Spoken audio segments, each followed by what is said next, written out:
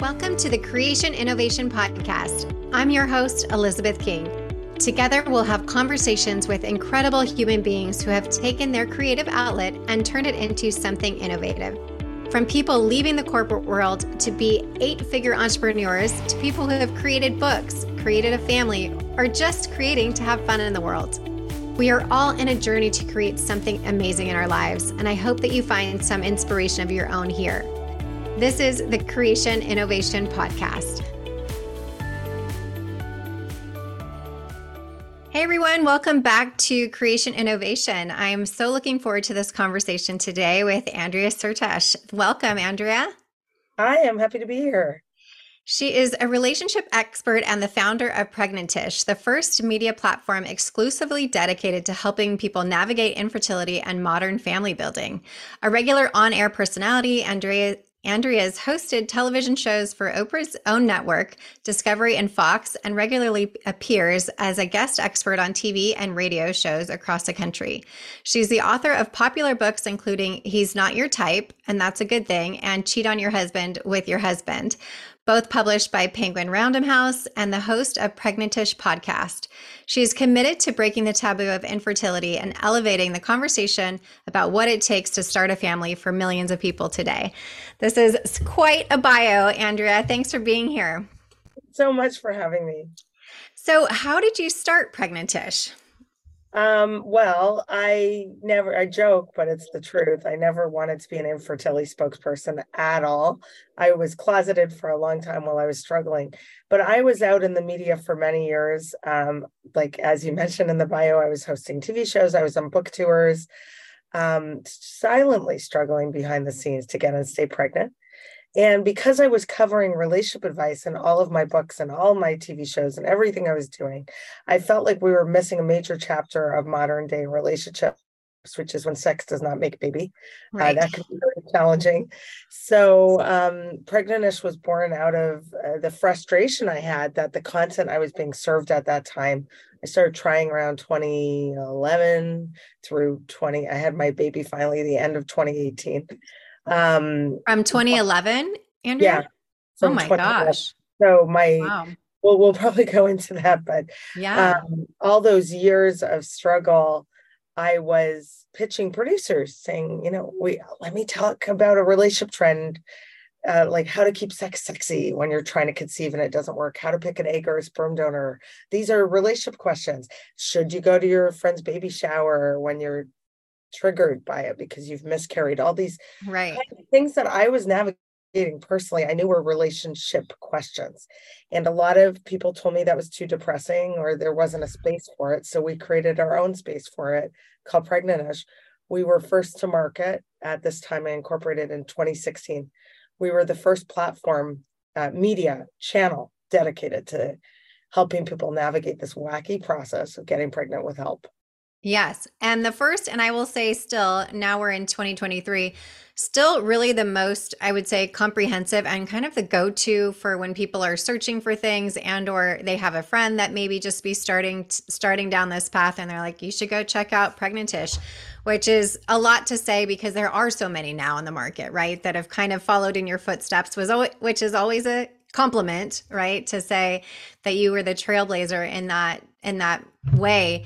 And also shows how far we have come around this conversation around infertility and the awareness about the fact that this is happening all over the world, literally. And it really does need a voice and does need a platform for people to find information because these are very new waters for people to navigate.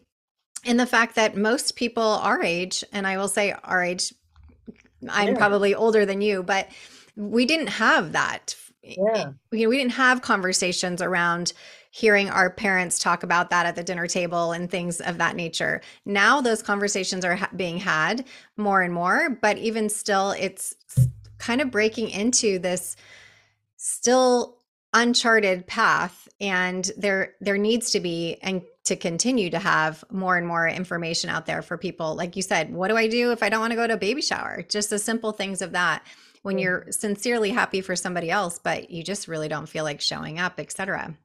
Oh, 100%. And, it's good news that there's more like you said, there's can never be enough because when I you're agree. struggling, you feel so alone. And it feels like every day people are getting pregnant, they're celebrating, and you feel like the lone person who's struggling. And just, I think the online communities show, oh my goodness, this is happening much more than we think. And we always say a pregnant-ish, and thanks for the kind words about pregnant-ish, because I think we really early on, we started a series called PSA, Pregnant Service Announcements, in year one in 2017, where we were trying to educate the population about our feelings and what to say to us, what not to say, because we don't expect everyone to know. But, and also send messages to our community like, you're not a bad friend if you feel bad when you hear a friend is expecting. That Right. doesn't make you a bad friend. And there are certain things that we don't want to hear. And now I see this all over Instagram, but we were one of the early ones saying, like, let's banish words like just from Right. our vocabulary, because just relax, just adopt. These things are not helpful to anyone struggling with anything, not just infertility. Absolutely. We don't do a great job in our culture of supporting people through grief in general. Right.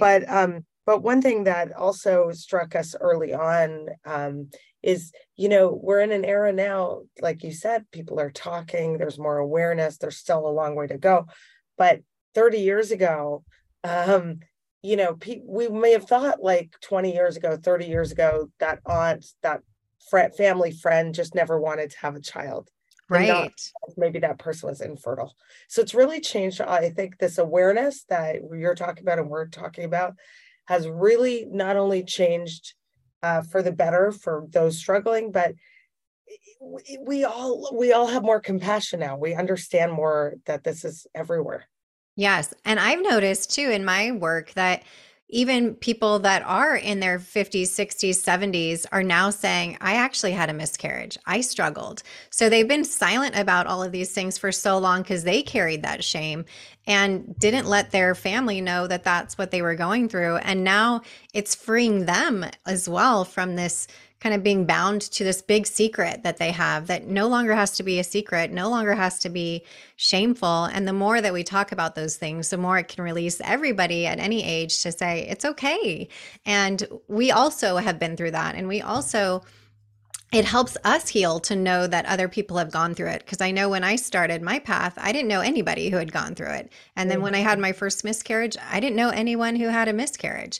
And now it's like, they come out of the woodwork, right? You're like, well, where were these people before, when this was happening, right? Yeah. So I think it's a really beautiful way of connecting as women too, as a collective, to say we all go through some sort of struggle in this way. Maybe not fertility specific, but there is some aspect of struggle in general, and this is a really awesome platform to learn about different ways and different things that are happening.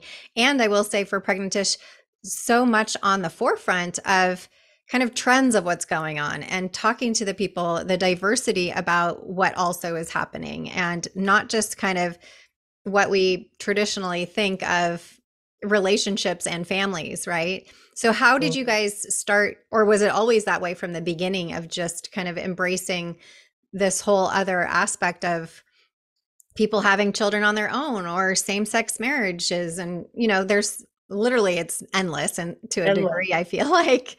Totally right. We actually made a conscious effort at the beginning of Pregnantish to include underrepresented voices and stories. So one thing I was challenged with when we went live by media friends, in fact, because I'd been in the media for a while, was like, why are you parsing out singles and LGBT in because the tabs on Pregnantish said couple, singles, LGBT, and other categories. Why don't you just put people? And I said, no, no, no. I can't just put people because, and also in my welcome video to Pregnantish, I called out men because I said, I can't just say people because men, people in the LGBTQ plus community and singles are left out of the story of infertility and modern family building too much. And I need them to know that they have a place here because they're accessing the same confusion, questions, Absolutely. services as I am. Right. And we are. So, yeah, we did make a very conscious decision also to include non-white people. We were one of the early platforms saying like diversity and inclusion needs to be part of the story. I remember my first interview in year one was with Broken Brown Egg, Regina Townsend, Yes. who's a great voice you probably know. And, we she's an African American woman, and she said like her whole life she was told not how to not get pregnant, not that maybe she couldn't, but Right. she helped educate our audience at Pregnantish many years ago, saying, look, people like from all kinds of backgrounds are impacted, and infertility does not discriminate. Right. So but we don't see ourselves in the materials ever. And we don't see ourselves in the doctor's office or the ads for Right. IVF. Right. And so we And said, finding a donor. I know with people I I've know worked with, it's not as easy for them in that sense too. that's And right. childbirth and, right? Every, I mean, unfortunately, it's everything. Yeah. yes. So we did make a conscious effort, but it's and I think like, doesn't it feel, I know you probably feel this way too, Elizabeth, or anyone listening, like anytime you tell someone your story of miscarriage or infertility, they have a story, or their best friend or their coworker or their neighbor, like everybody has a connection to this. It's Absolutely. so universal. So it would be silly not to be inclusive. For sure. And I think to that point, as I was saying earlier, because everybody does have a connection to it, just like divorce or somebody who's had cancer or somebody who's had a heart attack or whatever, I go back all the time as to why are we not talking about this more? Why is there not the awareness? And it is, to be fair, there has been great strides just even the last few years around the awareness of it.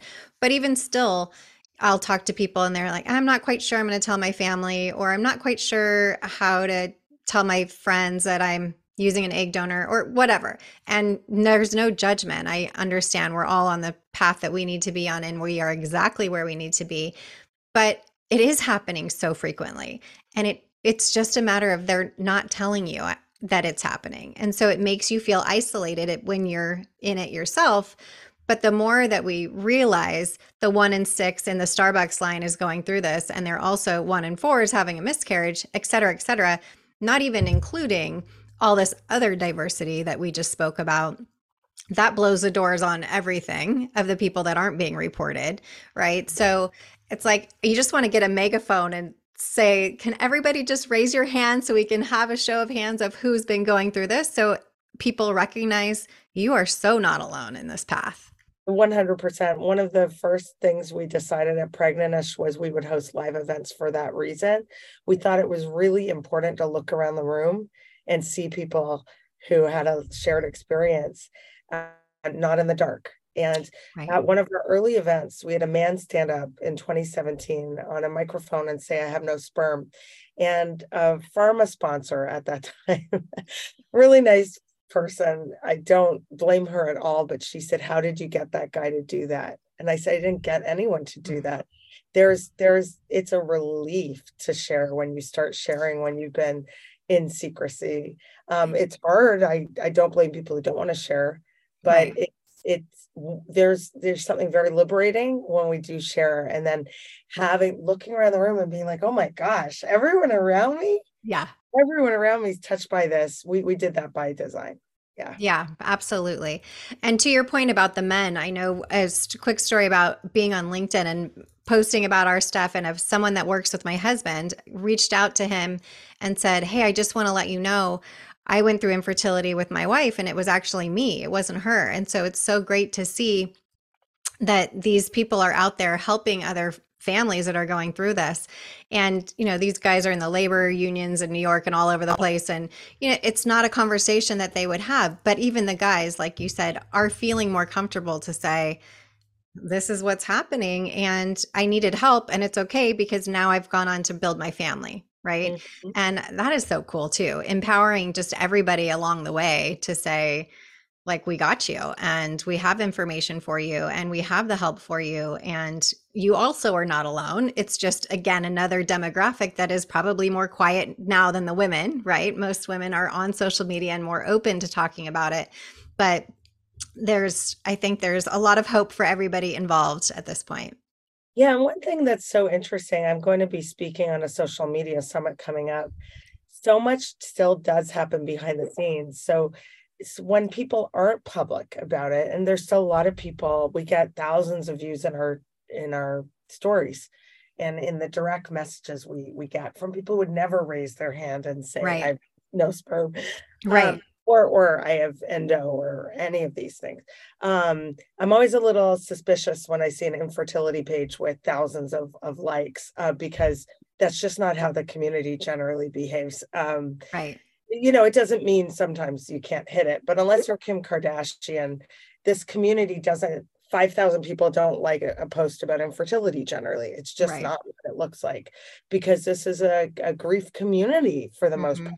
We can sometimes laugh at ourselves, we can sometimes congregate in these beautiful moments, but don't also, I just guess for anyone listening who's like, oh gosh, I never want to share, that's also very common For to like sure. with your top, trusted friends is also okay. I And could good. not agree with you more. I think it's also common, when it's in your rearview mirror, you feel like, okay, I can actually talk about this now, right? When you have your baby in your arms, because there is so much around it that is stressful, and you're just trying to get through day by day, treatment by treatment, doctor by doctor of like, what do I do next? How do I figure this out? And I think that's also a big part of it is you don't have to figure it out by yourself anymore. Whereas previously, you know, 10 plus years ago when I started with the egg freezing and stuff, nobody was talking about it. No one Nobody. was doing Yeah. that, right? And it was really, you're only doing it maybe if you have a medical reason. It wasn't like just in case because I'm single building my business, I'm going to do this. That wasn't really a thing.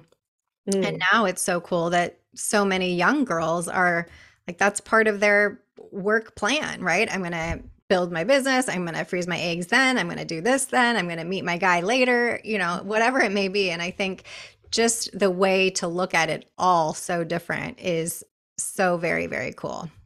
What has Yeah. been your favorite part of growing pregnant Tish for all these years that you've noticed? Well, a few things that I've noticed. One thing is I launched it in the middle of my struggle, and one thing I noticed was that a lot of companies hadn't been created until someone had a quote unquote happy ending. Right. And but I would encourage anyone. It was the greatest gift for me to launch in the middle of my struggle, because then I started opening my eyes and my mind to the possibilities of what family looked like. Whereas I think in year 1 to 5, well, no, I launched pregnancy year 5, so I didn't have a resolution. The audience knew that. Hmm. Um, but I started hearing, in the first few years of trying, I was like, it's got to be my body, my eggs, my this, my that. Um, and then after hearing through pregnant-ish, the world of how so many families are created in these unexpected ways where people didn't imagine they would need help with Right. a donor or with a surrogate or whatever it was. And they all said the same thing when I was interviewing them. I could not imagine having a different baby. I'm so thankful I Yeah. took this unexpected step. And then I started to think, you know what? In year 5, when I launched, or year 6, when I still didn't have a resolution, I came home one day and I said to my husband, everyone at Pregnant is teaching me, like, it doesn't have to be my body, my eggs, your sperm. Like, I don't know what it's going to be, but I'm going to be a parent. And in the end, it was my egg and it was my husband's sperm, but not my uterus. So that part, actually, it wasn't my body to Yeah. deliver the baby.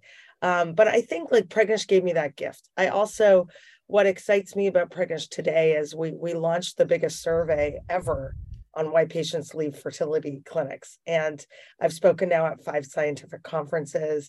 With bringing the patient voice to the scientific community is very exciting. And It it's is. Congratulations. thank you, but it's also like exciting because it's not my voice. It was over 1,000 patients contributed because they cared deeply about making this process less sucky for the next generation. And Yes. so we've grown our research division so that we could continue to drive awareness, not just for the greater public, not just for the patient community, but for the healthcare industry to say, look, this is what patients are feeling and needing.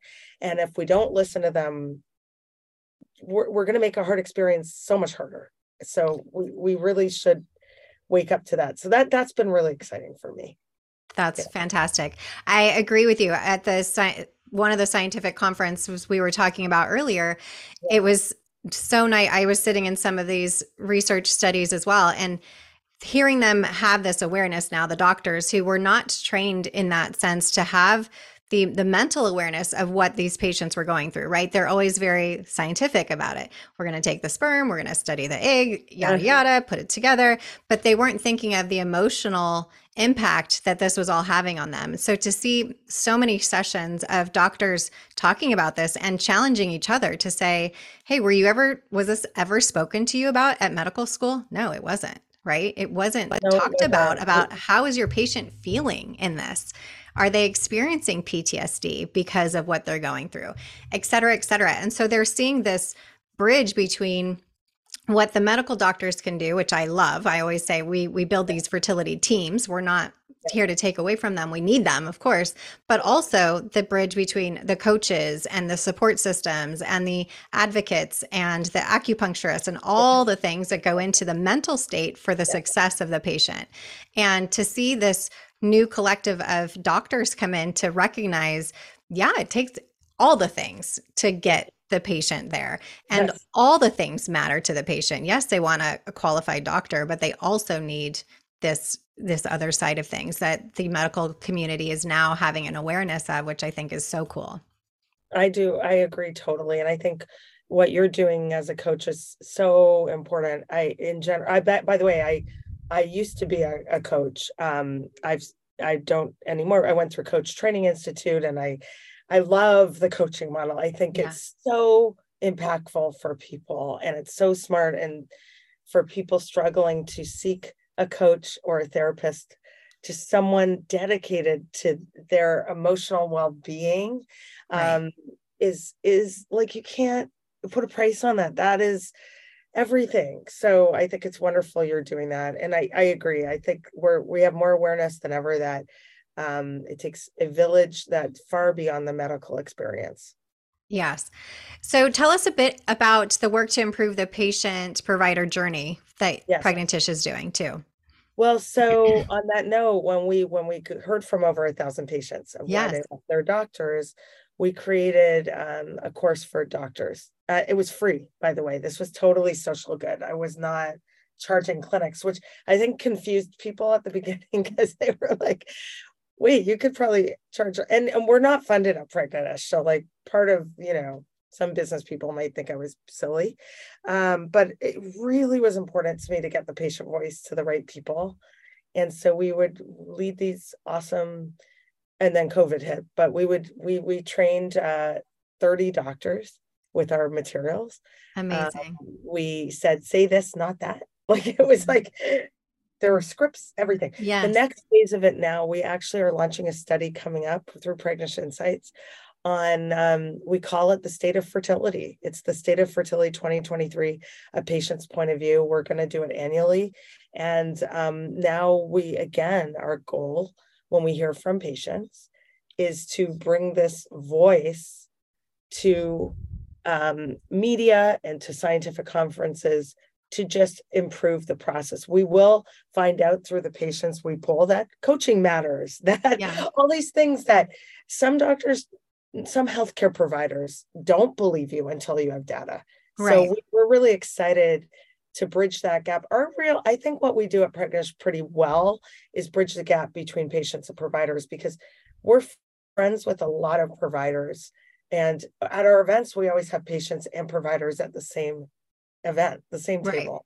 Yes, So we're not looking to like do us and them. We're making a baby together. I So get, I totally. right. It- So our goal is not to throw providers under the bus. We're grateful as you are to them, but yes, just to bring the patient perspective more and more to industry is the goal. right. And what I always say is for them, it's another day in the office. For us, it's life changing, That's right? so The true. Yeah. news is shifts the trajectory of our life in that Yes. moment. And they're to them, it's again just another day in the office. And that's not the way we can operate anymore. And I think really the idea of bringing those two together and having everybody understand each other in a sense of well, coaching specifically, I think the clinics haven't really noted where does coaching fit in? What does that even mean, right? And that's part of the hurdle as well versus therapy, et cetera.